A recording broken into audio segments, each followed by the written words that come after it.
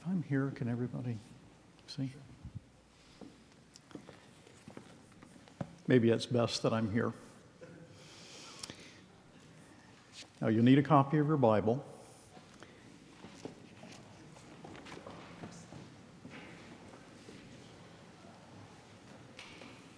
Now, I really do count this a privilege to bring a charge to you as you graduate from high school. And I'm reading from the 14th chapter of the book of Revelation with an emphasis on verse 7. But so that we see the context, I believe it is appropriate that we read beginning at verse 1 of chapter 14. Since it's our habit to stand, why don't we stand? The word of the Lord. And I looked, and lo, a Lamb stood on the Mount Zion, and with him 144,000, having his Father's name written in their foreheads. And I heard a voice from heaven, as the voice of many waters, and as the voice of a great thunder.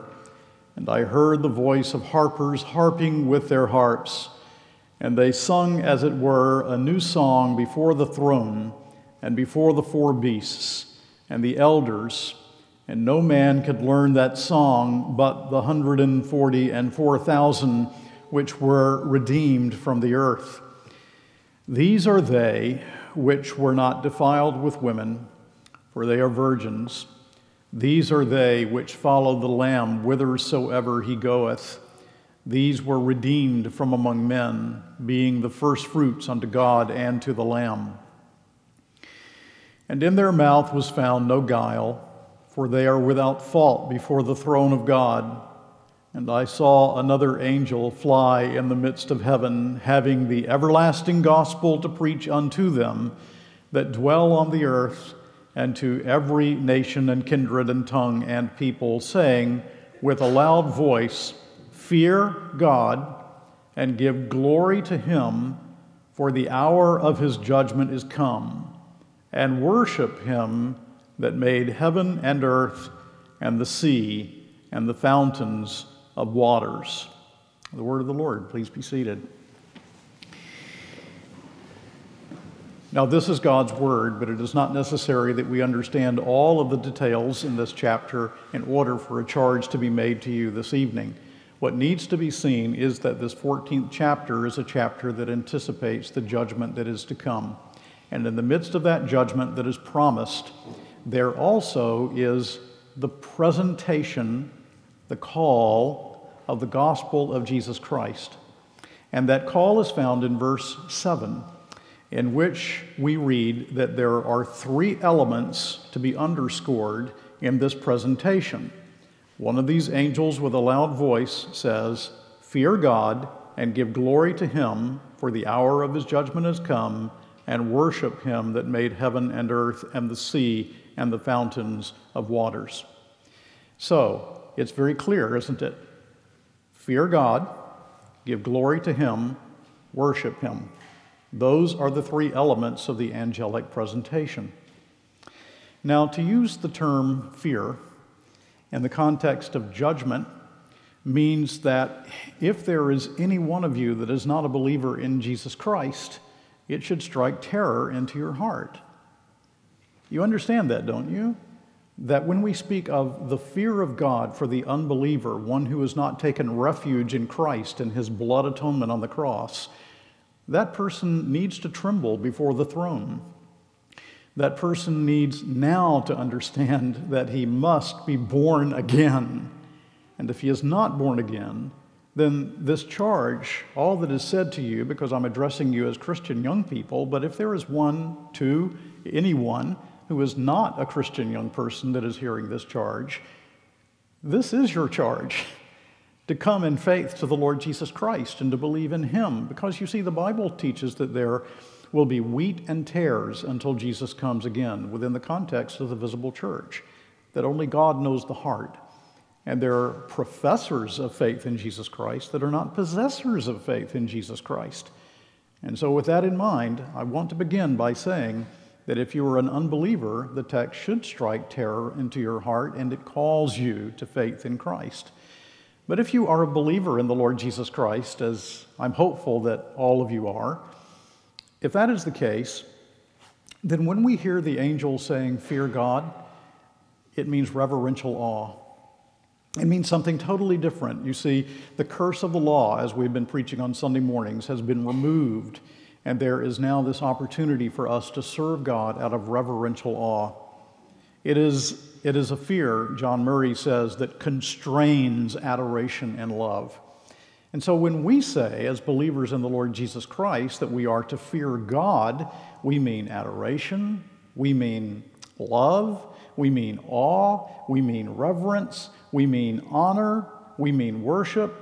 All of those things that tend to be neglected, I'm sorry to say, in modern evangelicalism today, are the things that actually are most important and should be underscored in the church and in your Christian lives.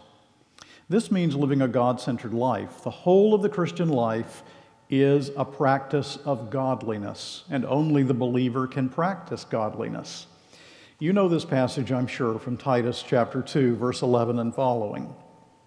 It says, "For the grace of God that bringeth salvation hath appeared to all men, teaching us that, denying ungodliness and worldly lusts, we should live soberly, righteously, and godly in this present world, looking for that blessed hope and the glorious appearing of the great God and our Savior Jesus Christ, who gave himself for us, that he might redeem us from all iniquity and purify unto himself a peculiar people," that is to say, those who are his special possession, zealous of good works.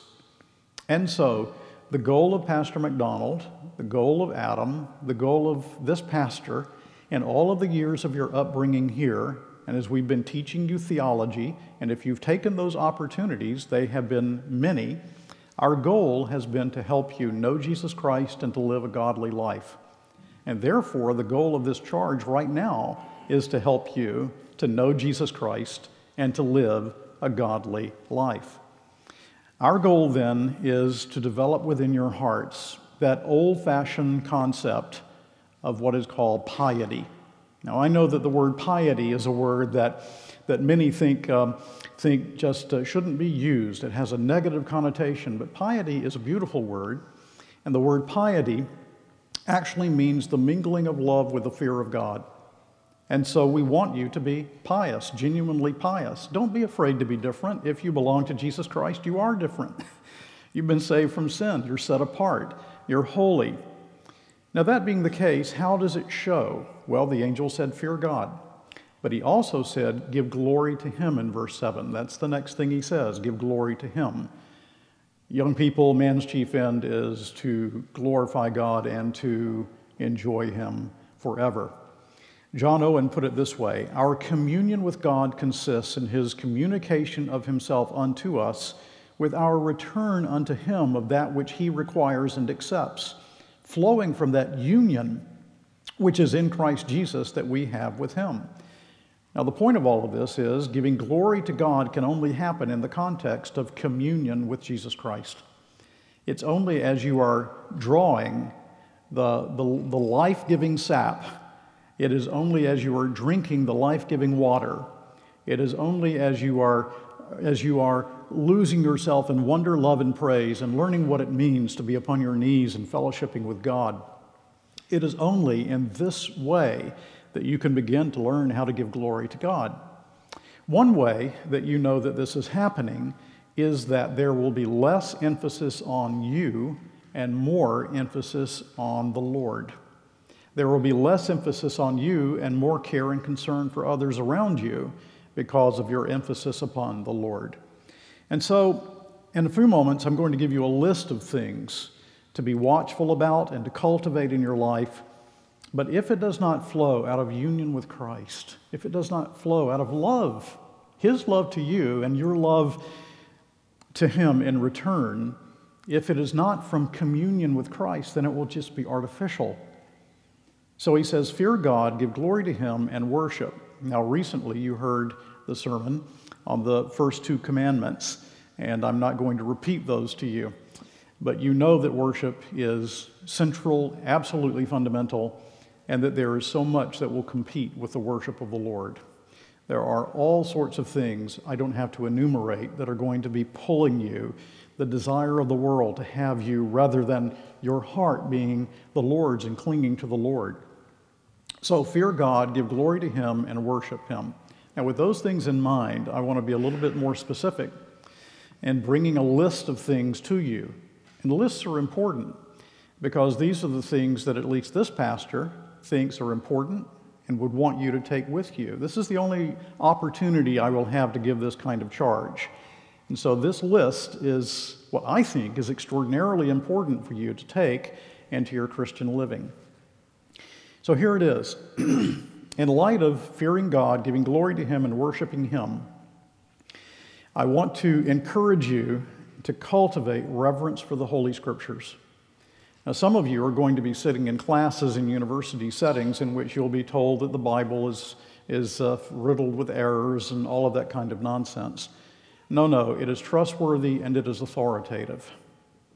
And not only is it trustworthy and authoritative, how often have you heard this pastor say from the pulpit that life without the Word of God is absurd? I will tell you that's true. There is a way that seems right unto a man, but the end thereof is death. If you go your own way rather than the way of Holy Scripture, you will find death, not life. If you go the way of Holy Scripture, it will be hard, it will be difficult, but it will be rewarding. You will commune with God and you will live. And so I say to you, reverence Holy Scripture. And then, more specifically, worship in private and in public. Worship in private and in public. Now, you know that the ancient Romans were poisoned by water that was drunk from lead pipes. So the water was fine, but the conduit was not. So keep the conduit of the gospel, your heart, and the water of the gospel, the water of life, compatible. You need clean water, that comes from the Lord. You need a clean heart, that also comes from the Lord. Because if your heart is receiving the gospel, well, actually not receiving the gospel because it's clogged and dirty and because it poisons the water that's being received and it twists Scripture, then you're going to find that it is not compatible with the message that is to be received. So relish sound, biblical, reverent worship, especially the preaching of the Word, which is fundamental to the Christian's growth. So public and private worship. If it's public worship, be there in the morning, be there in the evening. If there's a Wednesday night, be there on Wednesday night if it is providentially possible. Never miss. Learn how to prepare for it by spending time with God and opening your heart and asking Him to help you to know how to prepare for that worship service that is coming up. I cannot stress this enough. Some of you think that I stress it too much maybe, but I really don't. It cannot be stressed too much. Morning and evening worship. Next week, we'll look at the fourth commandment, and we'll be saying more about that. And you'll be here, right, to hear that, unless providentially hindered. But within that, having said that about the Word and about public worship and so forth, I want to underscore the place of the Lord's table in the Christian's life. Now, this is strange and mysterious. I can't tell you how this works.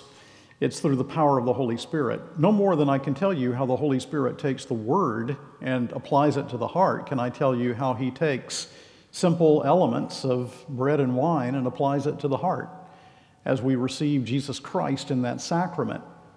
The bread remains bread, the wine remains wine, but the point is that the Lord has ordained this for the growth of a Christian. Now, if some of you have not yet taken that step, if you know the Lord Jesus Christ and you have not taken that step to become communing members, I urge you, unless there's some reason that we need to deal with pastorally that you have not done that, you need to understand how important it is. And let that Lord's table help to keep you in the way, to keep you faithful. Let it help you keep short accounts before the Lord. God's appointed means for your growth in grace, word, sacrament, and prayer. Keep those priorities.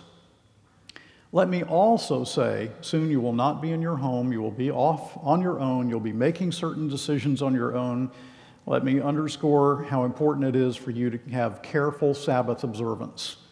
And by careful Sabbath observance, I don't only mean being there in morning and evening worship, I mean the whole day. The whole day is the Lord's day. So develop a conscience before God about honoring the entire day for His worship and His service.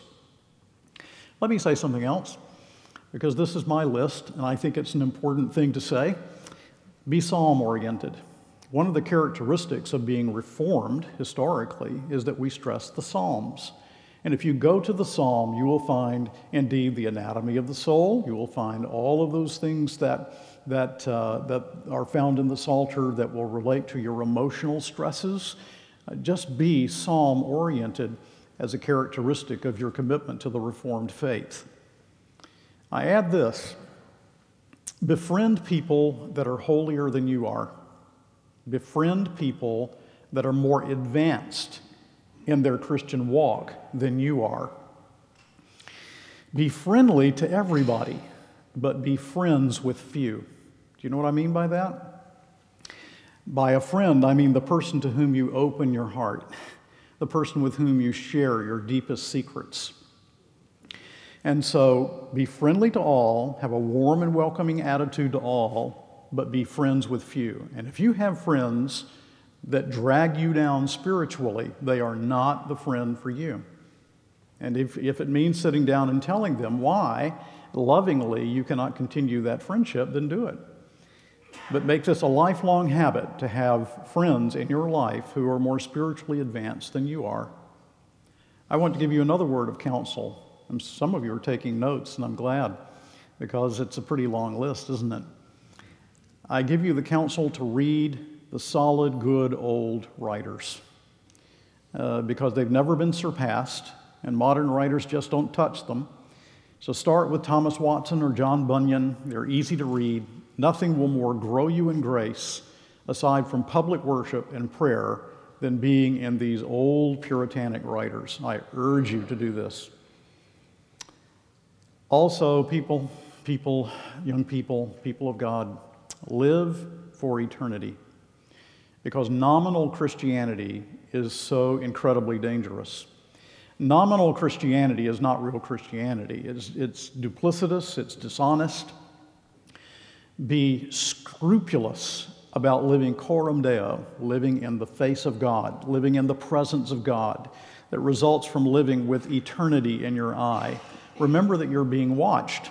You're being watched by the omniscient God, and you're being watched by the world around you and others around you. And that calls you to a self-watch that is extraordinarily important, to watch your own life carefully. Paul told Timothy, the minister, watch your life and doctrine closely. Well, that's a minister, but you also should watch your life and doctrine closely. And the ultimate motive is that we want to please the one who redeemed us. Charles Spurgeon told the story, it must have been a newspaper article that you read, of a train that ceased working because of the flies that were in the grease boxes of the carriage wheels. Just little flies. You see my point, don't you? That a small defect that you know is there, there are no small sins really, but what you consider to be a small thing that you allow to take root in your life may keep you from living for the glory of God, may keep the carriage wheels from moving. Also, anchor your confidence and live out of the covenant of grace. Covenant theology means being God-conscious, living consciously before God as your Lord, but also as your friend and in the security of His plan and purpose for you. You might have heard this morning that I quoted from Isaiah 54, "For the mountains shall depart and the hills be removed, but my kindness shall not depart from thee, neither shall the covenant of my peace be removed, saith the Lord that hath mercy on you." So it's tragic that covenant theology is so rare. It has rightly been called the very core and marrow of the gospel. So if you want to understand the Bible, you need to understand the covenant. If you want to understand what it means that God has a relationship with you, you need to understand the covenant, and you need to understand and grow in your understanding of this very core and marrow of the gospel. Now I have another word or two for you, and I want to look you right in the eye, so I'm coming down. You'll have to turn this one on. Maybe it's already on. I'm asking you to avoid, by all means, fits and starts. Do you know what that means? It's an old expression, fits and starts. On again, off again. That's what it means. Avoid by all means fits and starts. Okay? You start in Sunday morning worship, and then you cool off and you begin to be sporadic. Or you've added Sunday evening worship, there you go for a while, and then all of a sudden it's not there anymore. Or you start a really good Bible reading plan or devotional life, and rather than prioritize it, perhaps it's always texting, or perhaps it's, who knows, something is in the way, and you drop it off. On again, off again. That is not the way to grow as a Christian. It is the way to waste your Christian life. And I cannot tell you, am I not right, Pastor McDonald? Am I not right about this? That the people that we have worked with and known over the years that struggle the most are people who are fits and starter people. They are people who just will not be consistent. And if you have learned those habits, then replace them now while you're still young with godly habits that keep you in the way. Don't waste your Christian life is something you heard from Dr. Beakey just recently, so be different. If you've learned to live that way, unlearn it. And I cannot tell you the damage that is caused by living in this lifeless manner. Oh, if I could just get in your heart for a minute and turn on the switch to live consistently and faithfully rather than in fits and starts. Nothing I've said to you tonight will be so important as that, because everything else depends on living that way. I hope you see. So replace this bad habit by the grace of God with burning and growing devotion to God. So in sum, what I'm saying to you is live theologically. And we're not people who think that theology is just a matter of the head. When I say live theologically, fill your head with these things, but William Perkins, the first English Puritan, said, theology is the science of living blessedly forever. So that's what we're calling upon you to do. Now I want to return for a moment to that opening remark of the angel when he is unpacking the everlasting gospel in verse 7. It is fear God, fear God. John Brown, one of our Scots forefathers, said, for the Christian, for the one who fears God, it matters little to them that the world frowns on them if he smiles, and it matters little to them that the world smiles if he frowns. Okay? So live life so that if the world frowns on you and God smiles on you, what does it matter? Live life in such a way that if God smiles on you, or if he frowns on you, he loves you as his child, but sometimes fathers have to frown, don't they? Because they love. Then I want a father who says, not only am I accepted in Christ and justified, but I'm also being sanctified and living a life that prioritizes the glory of God in all things. Well, I guess in a way that summarizes what you've heard here all these years, and what I've preached for 30 years here. So I wonder how many high school students remember the charge when they go on. So much counsel, so much advice. Well, these are your pastors speaking to you, all right? We're shepherds. We love you. We care about you. So young people, remember what's been said, all right? No fits and starts, but live for the glory of God. God bless you all.